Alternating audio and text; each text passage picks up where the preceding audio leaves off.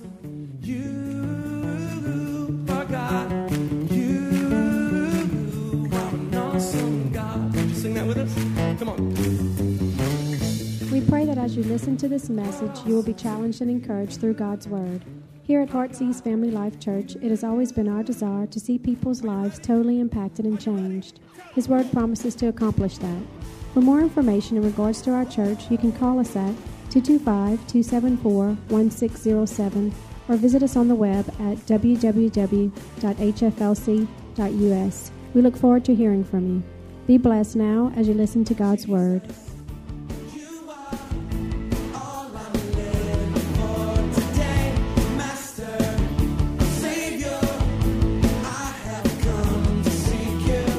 I think we need to pray. And dear Heavenly Father, we thank you for this day. God, we thank you for this message that we're now going to share. God, we pray that you would just undertake in every way.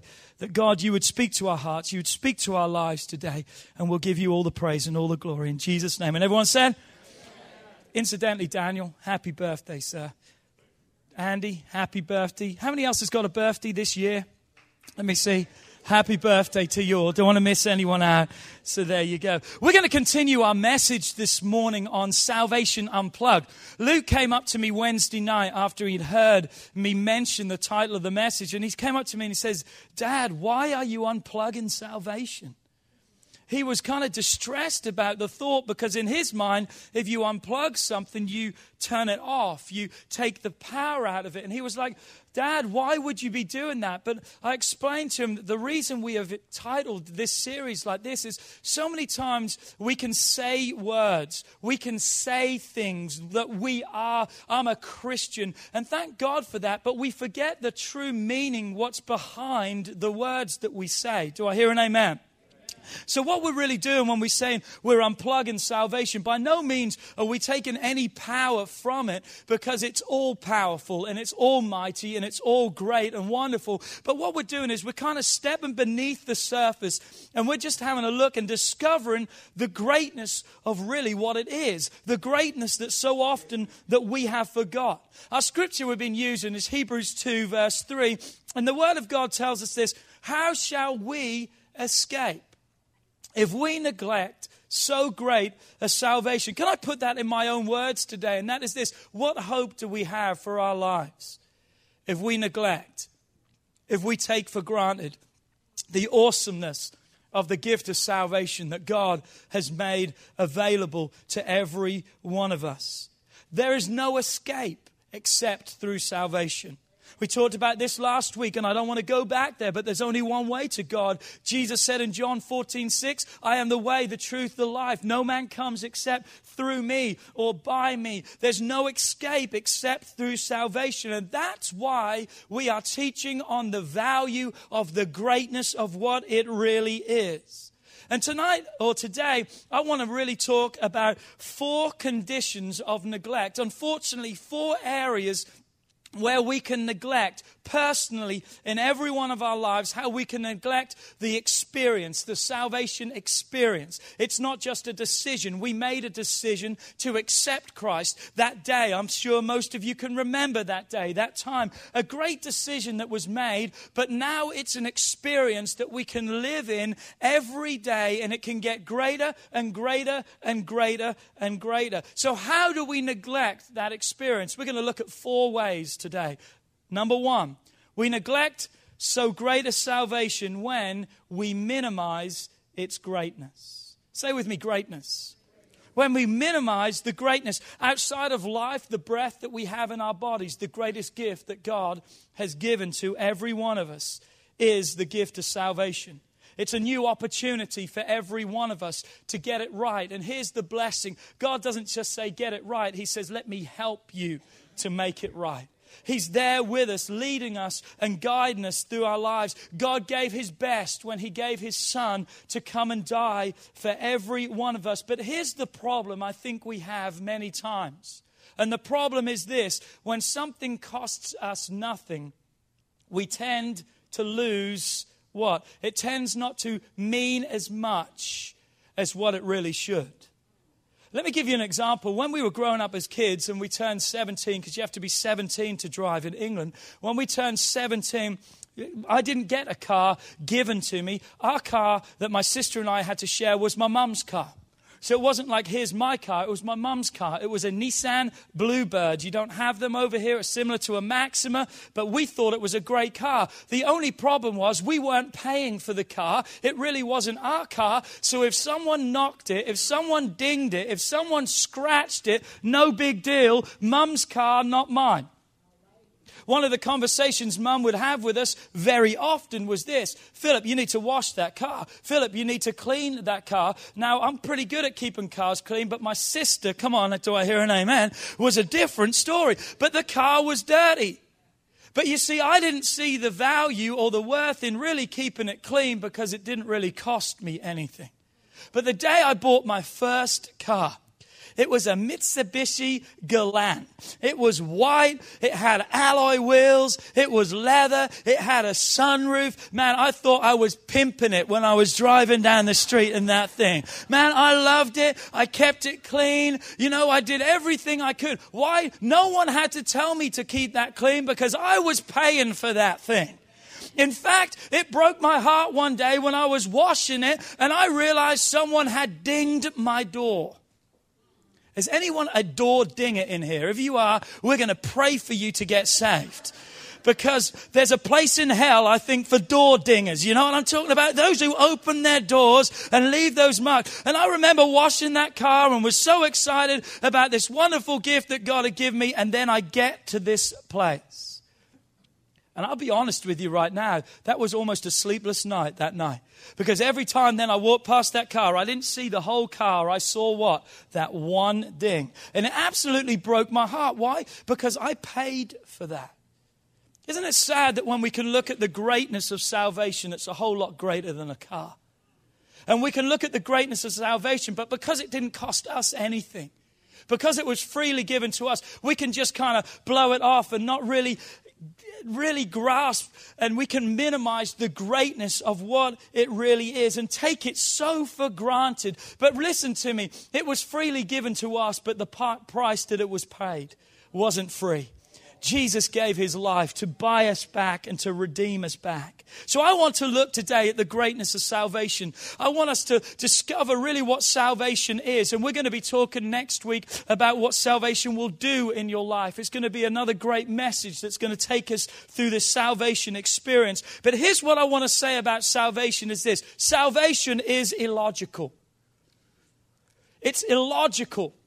Now, hopefully we all know what that means, but something that is logical is something that can be worked out, it can be solved, it can be reasoned. It's something that can make sense or can be made sense of. So something is logical is we can grasp a hold of it in our mind. Salvation is not something we can grasp in our natural minds. Why? Because you can't figure it out with the natural mind. What logic is there in the fact that a person can be a mass murderer? Or that person can be the most awful person on the face of the earth? Or a person can be someone like you were? And guess what? Finds Jesus. Meets Jesus. And guess what happens? Immediately. Say with me, immediately. Come on, we are forgiven, and guess what? We are totally changed. Wow, salvation can do that. In our human minds, we think, well, how can I be? Because I've got this, and I've got that, and I've done this. But God says, no, when you ask for forgiveness, in a moment's time, you go from worst to first. Come on, that's how awesome salvation is. Yes, there's still some consequences, earthly, that we have to face for the wrong decisions and the wrong choices that we have made. But before God, we have a new start. But yet we minimize the greatness of that. Really think about that. In a moment, God completely changed us. We were completely forgiven. 1 minute we were blank. Fill in the blank, I wonder, of your life. One moment you were what? Blank. But in the next moment, guess what? You're a child of the King. You are changed in a moment. And you don't have to say it, but I'm going to say that today. Wow. I'm going to say it again. Wow. And I'm going to say it backwards. Wow. Come on. That's something awesome that every one of us needs to be a part of. Nothing else in this world even comes close to that. And anything and everything that says it can change your life is false advertising. There's only one thing that can change your life, and that's Jesus Christ. Look what it says in Hebrews 6, verse 9. The Bible tells us this, but beloved, or beloved, that we can be loved in God. We are confident of, say with me, better things. Come on, we are confident of better things concerning you. Yes, things that what? Accompany your salvation. The Bible tells us in Hebrews, and look what it says in the New Living Translation. I like it. It says, dear friends, even though we are talking like this. Now, the reason they are talking like this is if you would read verse 1 through 8, you would see that the children of the book has been written to, they had wandered away from God. They weren't living like they should. They weren't following God's instructions. They were living a life that was producing worthlessness, a useless results in their lives. So he says, dear friends, even though you are talking like this, you're living like this, you're being like this, guess what he goes on to say? We really don't believe that it applies to you, because we are confident that you are meant for better things. Come on, you are meant for better things, things that come with your salvation. I believe today everyone in this place needs to hear this. You are meant for greater, better things because of the salvation that God has for your life. Better things. So what accompanies those things? What are those things? What comes with your salvation?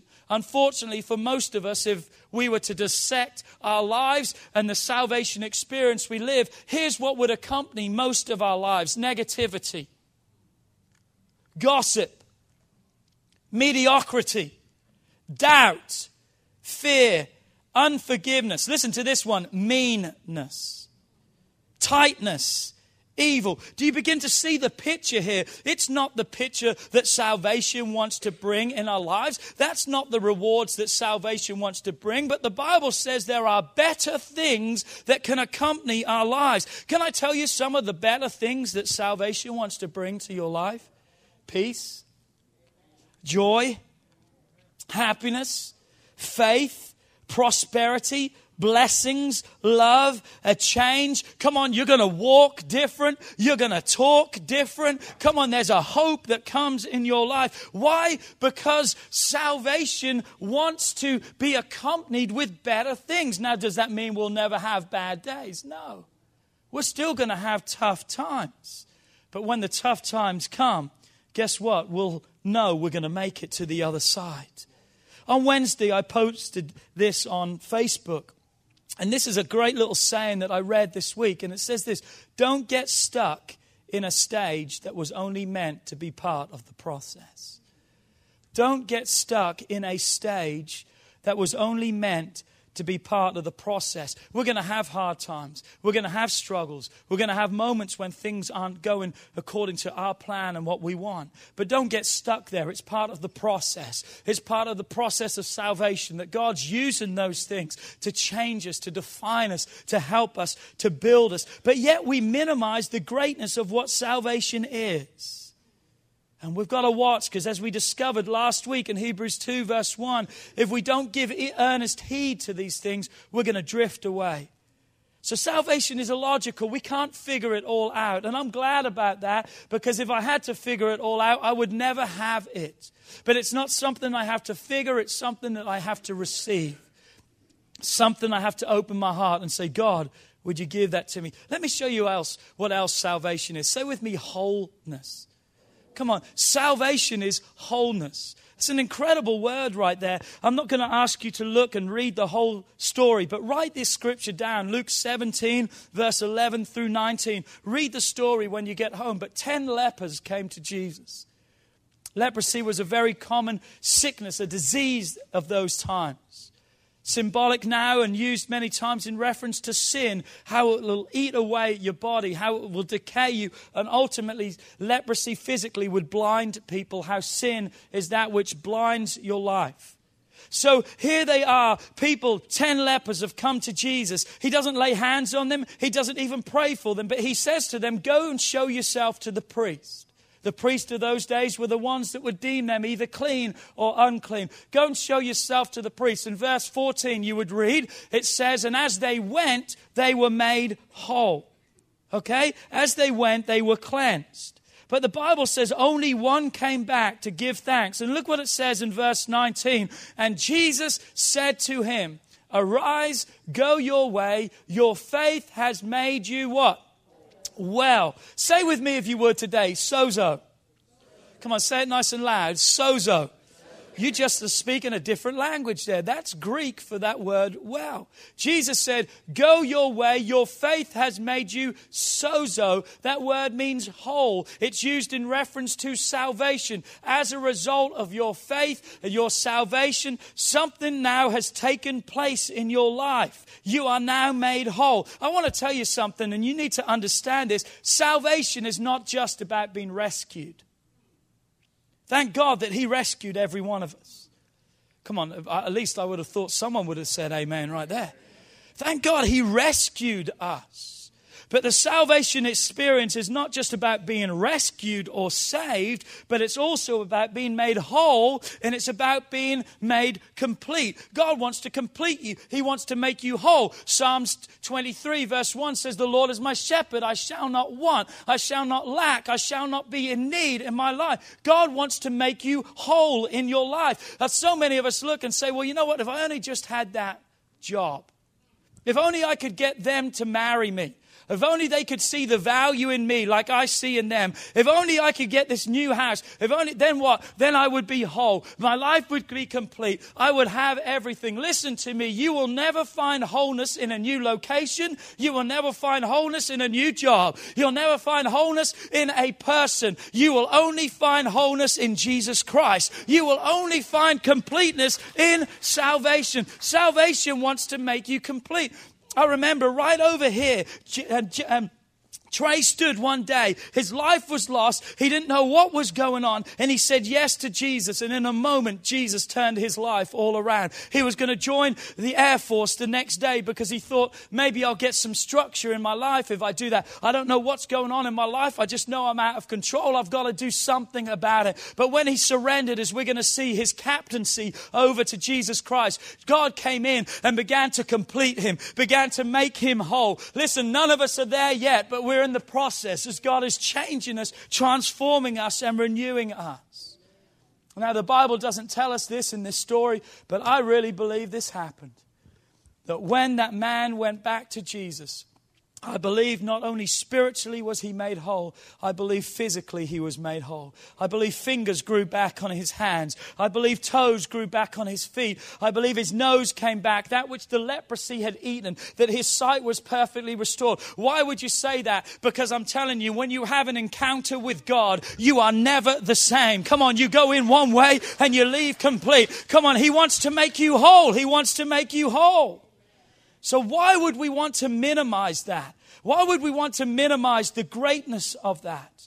Look what it says in Philippians 1 verse 6. His word says, being confident of this very thing, that he that began a good work. Say with me, good work.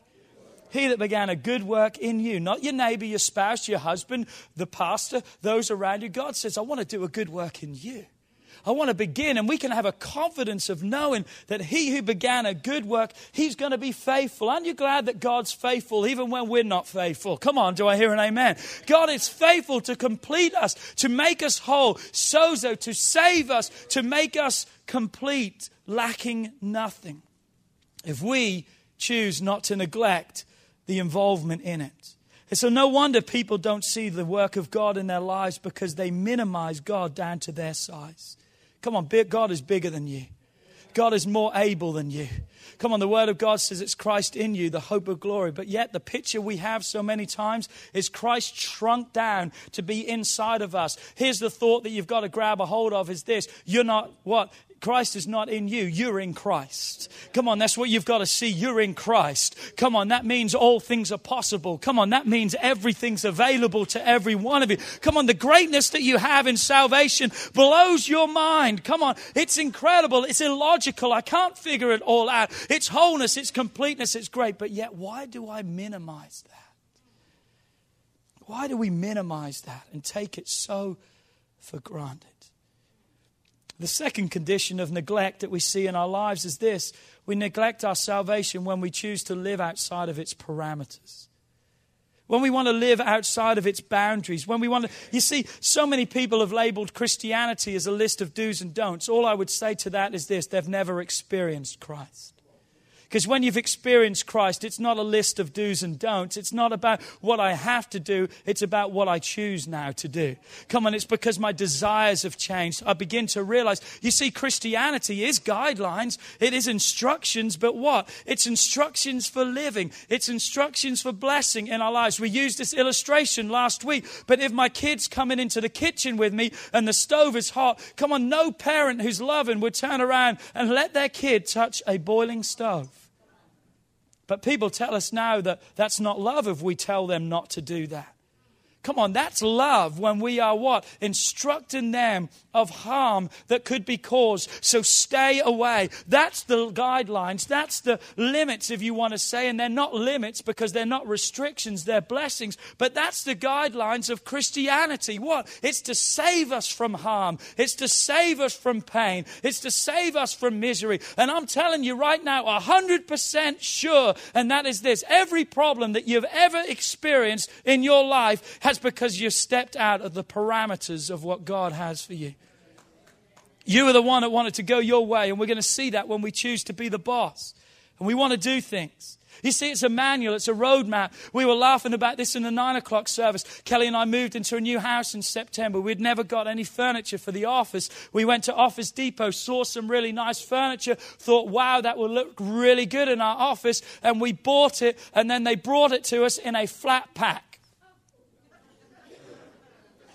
Anyone know what flat pack is all about? Come on, tell me right now. Flat pack means that this beautiful desk with credential and everything was in a box about this flat and about so long. I opened up that box and thought, my God, what are we going to do? We'd bought shelves, we'd bought a desk, we'd bought something else and something else. Literally took us 3 nights to get it all put together. And we're pretty good. I'm pretty good at stuff. Take HH and join it to HT. And the little stickers on those things are about this big. And you've got to try and look all over to find, come on, you know what I'm talking about. And the pack, listen to me. There was about 6 to 7 feet of plastic little sections all the way where every screw we needed for every step of the way was in this big roll.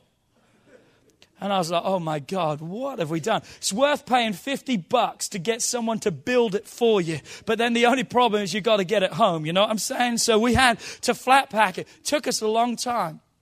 But I'm telling you right now, thank God. And I thought I'd never say this. Thank God for instructions.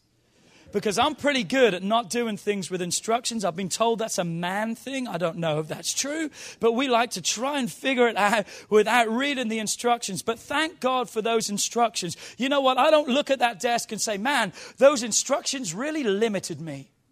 I look at those instructions and say, thank God the drawer is in the right place and the cupboard door is where it needs to be and everything is functional and happening because I followed the instructions. You know what? If I hadn't have followed the instructions, God only knows. God only knows. Can anyone say duct tape? It probably would have figured in somewhere. Probably would have been in there somewhere. And I'd have had to tell Kelly and lie, oh, they just give you extra screws for no reason. But thank God for the instructions. Why do I say that? Because we look and we say, oh, I don't like that. You know, if only I could take this out of the Bible and do that. Listen, you're going to have a drawer in the wrong place. You're going to have a door without a cupboard. Is that right? A cupboard without a door. There you go.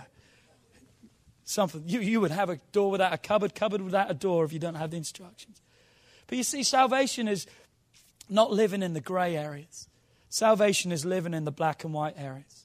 If you and I would just take time today and you would realize what is available, thanks Pete, in salvation. If you would take time just to look for a few moments about how should I be in my marriage? How should I treat my spouse?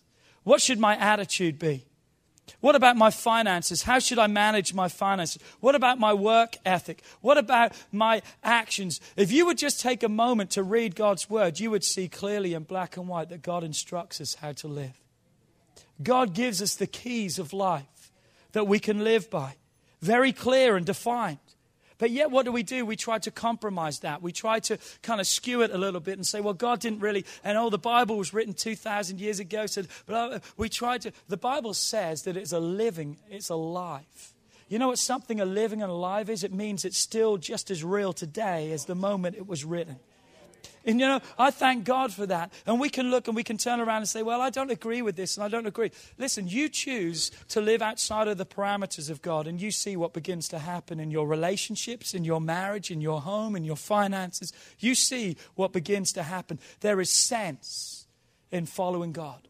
Amen. Every one of you here today has a testimony of living a life outside of the parameters. And let me ask you right now, what life would you choose?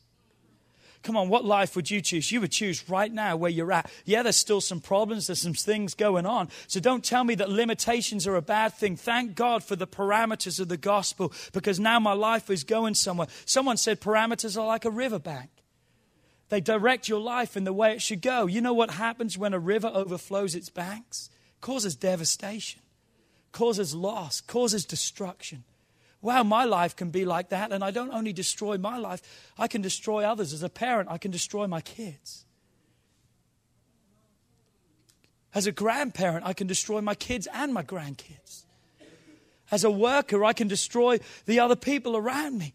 Listen, it's not just us that's been affected. We've got to live in the parameters. A parameter that wants to produce obedience in our life. A life that's pleasing to God, godly living. So why would we want to keep pushing against the boundaries?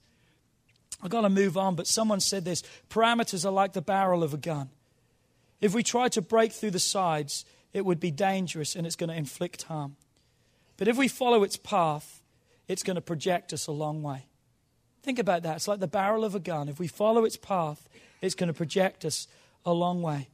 Living within its parameters gives us the potential to go a long way with God. Matthew 7:13 and 14 says, enter by the narrow gate. For wide is the gate and broad is the way that leads to destruction. There are many who find it. But narrow is the gate and difficult or confined or straight is the way which leads to life. And there be few that find it. But like I said last week, there may be a narrow way. It may be a narrow door. But I'm telling you, it's wide enough for the entire world if they will choose to go through it. And instead of us saying, I don't like all the restrictions, I don't like all this. You know what? We need to throw our hands in the air and say, thank God for providing me a sure way to get to you. Thank God for giving me the truth of your word, that I don't have to burn my hand on this stove. And how many knows that the burning that's going to be future tense is going to be a whole lot worse than just a hand that's burnt on a stove? As the Bible says, there's a lake of fire that's going to be there for those who don't accept Christ. We're trying to save people. When you're living within the right parameters, your life will also be attractive to other people around. Condition of neglect, number 3, is when you desire to be the boss. Now, don't nudge your wife right now, guys. But when you desire to be the boss, when you want to be in charge, you want to call the shots, you want to be in control. I'm sure every one of us has a problem here with this. We just want to control. You know, it's my life. Has anyone ever said that? It's my life, it's my decisions, and I'm just going to do whatever I want to do. Come on, if you're a woman, you'd shake your head a little bit and put your finger out a little bit. Or put your hands on your hip. Because we've all said that. We've all come to that place in our life where we say, you know what, I want control of my life. But you know what? We minimize the greatness of salvation when we desire to be the boss, when we're not meant to be the boss. We're not meant to be the one. In Hebrews 2 verse 10, reading from the New Living Translation, it says this, and it was only right that God, who made everything and for whom everything was made, should bring many children into his glory. Through the suffering of Jesus, God made him, capital H, Jesus, what?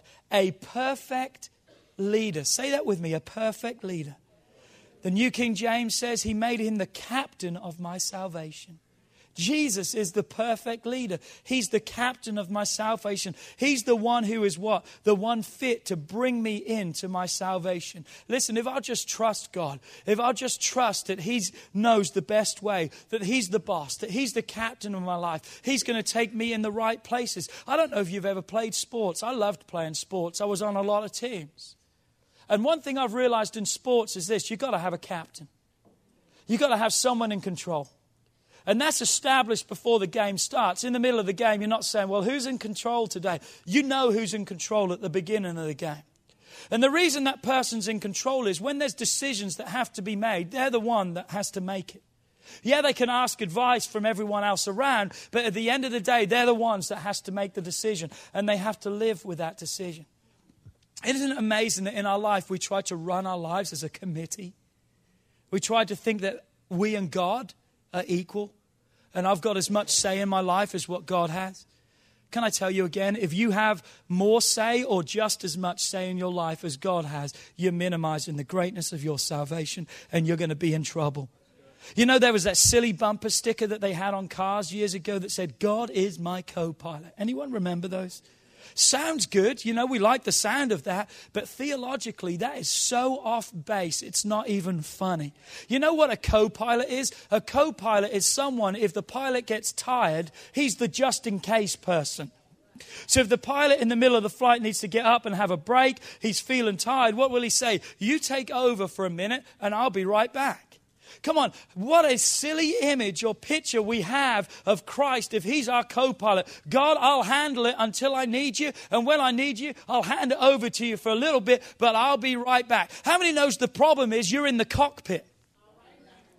The problem is we're in the cockpit. We need to get out of the cockpit, realize that He's not the co-pilot, He's the pilot. And guess what? You're not even the co-pilot. Just get out of the cockpit so you can enjoy the journey of life. But yet we want to call all the shots. We want to be the one that's the boss. There's a great story in Luke chapter 14. In Luke chapter 14, I haven't got the scripture, but read it for yourself, verse 15 through 33. It's a parable that Jesus gives, and I know time is gone. But let me paraphrase this parable quickly. A man throws a feast. He's invited guests. It's time for the wedding feast. So he goes and sends his servants out to all the invited guests. He goes to 3 of the guests, and here's the excuse they bring. One turned around and says, I can't come. I've just bought a piece of land. The second one turned around and says, I can't come. I've just bought some oxen and I have to go and try them out. And another guy, he says, I can't come because I've just married a wife. 3 excuses right there. 3 reasons why they wouldn't come. But I want to tell you today, this is a parable. This is something that Jesus was teaching us, something in this that we need to see. It's a heavenly story or an earthly story that has heavenly implications, spiritual implications. What he is seeing is the 3 excuses they used are 3 areas where God wants to bless your life. The first area, the guy says, I just bought some land, I can't come. How many realize that God wants to bless you with possessions, with things, with just blessings in your life? God wants to give you those things. The second part was, he said, I've bought an oxen. Oxen speaks about his work, you know, the fact that he could work, his livelihood, you know, his business, his education, his career. God wants to bless us in those areas. Come on, God wants to bless us with jobs, and God wants us to be faithful workers, and God wants us to provide for our homes. Do I hear an amen? Help me out in the house. The third area was, the man said, I just have married a wife. God wants to bless us with family. Blessings that God wants to give us. Possessions, career, family. But listen to this. But what is presented as being a blessing when God is not in control will be the reason that will keep us out. I want to say that again. What can be a blessing to us? A job, a great family, possessions. What can be a blessing to us and to our lives? If we don't allow God to be in control of those things, guess what? They're going to be the excuse that's going to keep us out from the kingdom of God. Because he wasn't talking about a feast. He was talking about the kingdom of God. And think about that. And you and I need to hear that.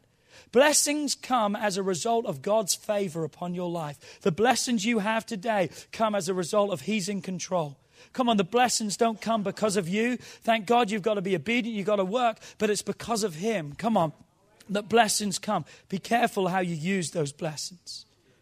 And condition of neglect, number 4, almost done, is this: when you start to mess with His plan. Come on, I want you to hear this today. God has a plan for your life. God has a blueprint for your life. God knows that your life is going somewhere. Before you were born, read it in Psalms 139. Before you were born, God had a plan for your life. Your life was scripted out.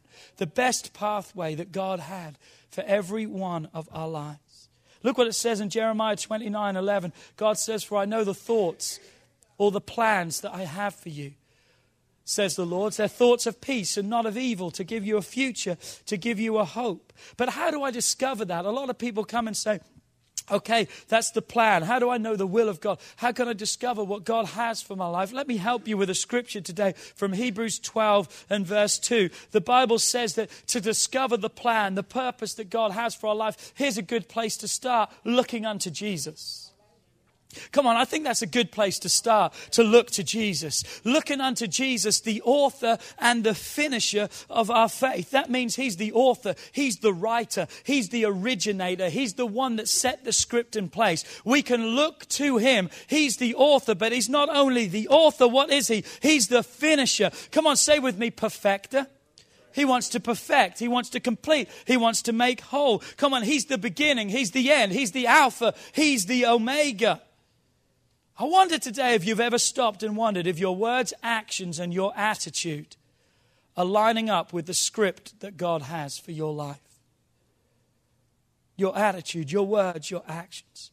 Are they lining up with the script that God has for your life? Because here's where most of us fall victim. Proverbs 14:12. There is a way that seems right to man. But guess what? It may look right. It may feel right. We may say, oh, that's what God has for me. But God says if it's not His plan, if it's not His way, the end thereof is what? Death. It may seem right, but look again. Mr. Huss used to have this saying when we were doing all this work around the church, and he would always, Mr. Huss has got so many sayings. If you've ever met Mr. Huss, we all quote him nearly every week. But Mr. Huss would say these words: measure twice, cut once. Good advice right there. Measure once, measure twice, cut once. Because if you don't measure twice, you're going to be cutting twice. Come on. Make double sure of what you're cutting in your life. And sometimes we're going to go through things in life that we don't understand. Other times we're going to go through things we know exactly why we're there, because of the wrong decisions, choices, or decisions of others. We know. But whether we are there because we don't understand or we're there because we do understand, the answer or the way out is the same. And you know what that is? To keep trusting God. Keep looking unto God and to keep following His path and trust in His life. I may not see it. When David's running in a wilderness and he's hiding, he's not seeing the plan of God. But you know what? God was setting him up for greatness. You may not see everything at that time, but I'm telling you right now, you've got to trust His plan. When we start messing with God's plan, that's when problems happen. Last scripture today, Hebrews 2, verse 8 and 9 says this: you have put all things in subjection under His feet. For in that we put all in subjection under Him. He left nothing that is put under Him. But now we do not see all things put under Him. What that's basically saying is God's in control of everything. Come on, I said everything is in subjection to God. It's under His feet. But then the last part says is we don't always see everything that's put under Him. We don't always see the fact that He's in control. So many times we maybe think, God, you've left me. You've forsaken me. Why am I facing this? I'm sure Joseph thought that many times along the way. God, I don't see it. Where are you at? But here's the key. Here's the clincher. When you don't always see it, here's what you must see. Look what the verse 9 begins with. But we see Jesus. You got to see Jesus. You got to keep looking to the author and the finisher of your faith. You got to keep trusting his plan. You got to realize that I've never seen the righteous forsaken or his seed begging bread.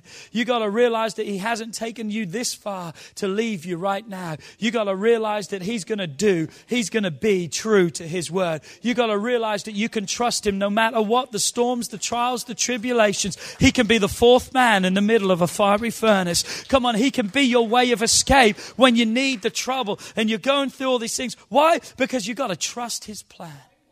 To trust God. How easy is it without even realizing to neglect our salvation? How easy is it to minimize its greatness? How easy is it to live outside of its parameters? How easy is it to want to take control and be the boss? How easy is it to want it your way and not his way? And here's the sad thing. Then we blame God. Did you catch that? Then we blame God. Blame God because things are falling apart and this is not happening and that. The reality is the salvation experience wants to work inside of us to complete us. We just got to trust God. We've got to let him be in control. We've got to know that he knows our end from our beginning. Aren't you glad about that today? He knows my end from my beginning. He knows everything about me. He knows the things that I don't even like about me. But he's going to make a way of escape for every one of us. Come on, don't neglect that salvation. Don't minimize its greatness. Would you stand to your feet with me this morning?